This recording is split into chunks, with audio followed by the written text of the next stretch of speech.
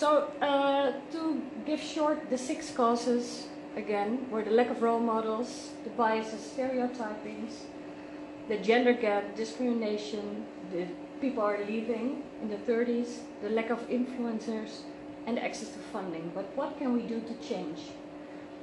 Cultural change, diversity in the company, to give the image to outside. Work with HR for good internal and external communication. Be that role model, be that data center hero, and show the faces behind the technology. Offer internships for students, work with schools, and search for your local Dutch DDAs and VHDOs to work together. They are there to help you.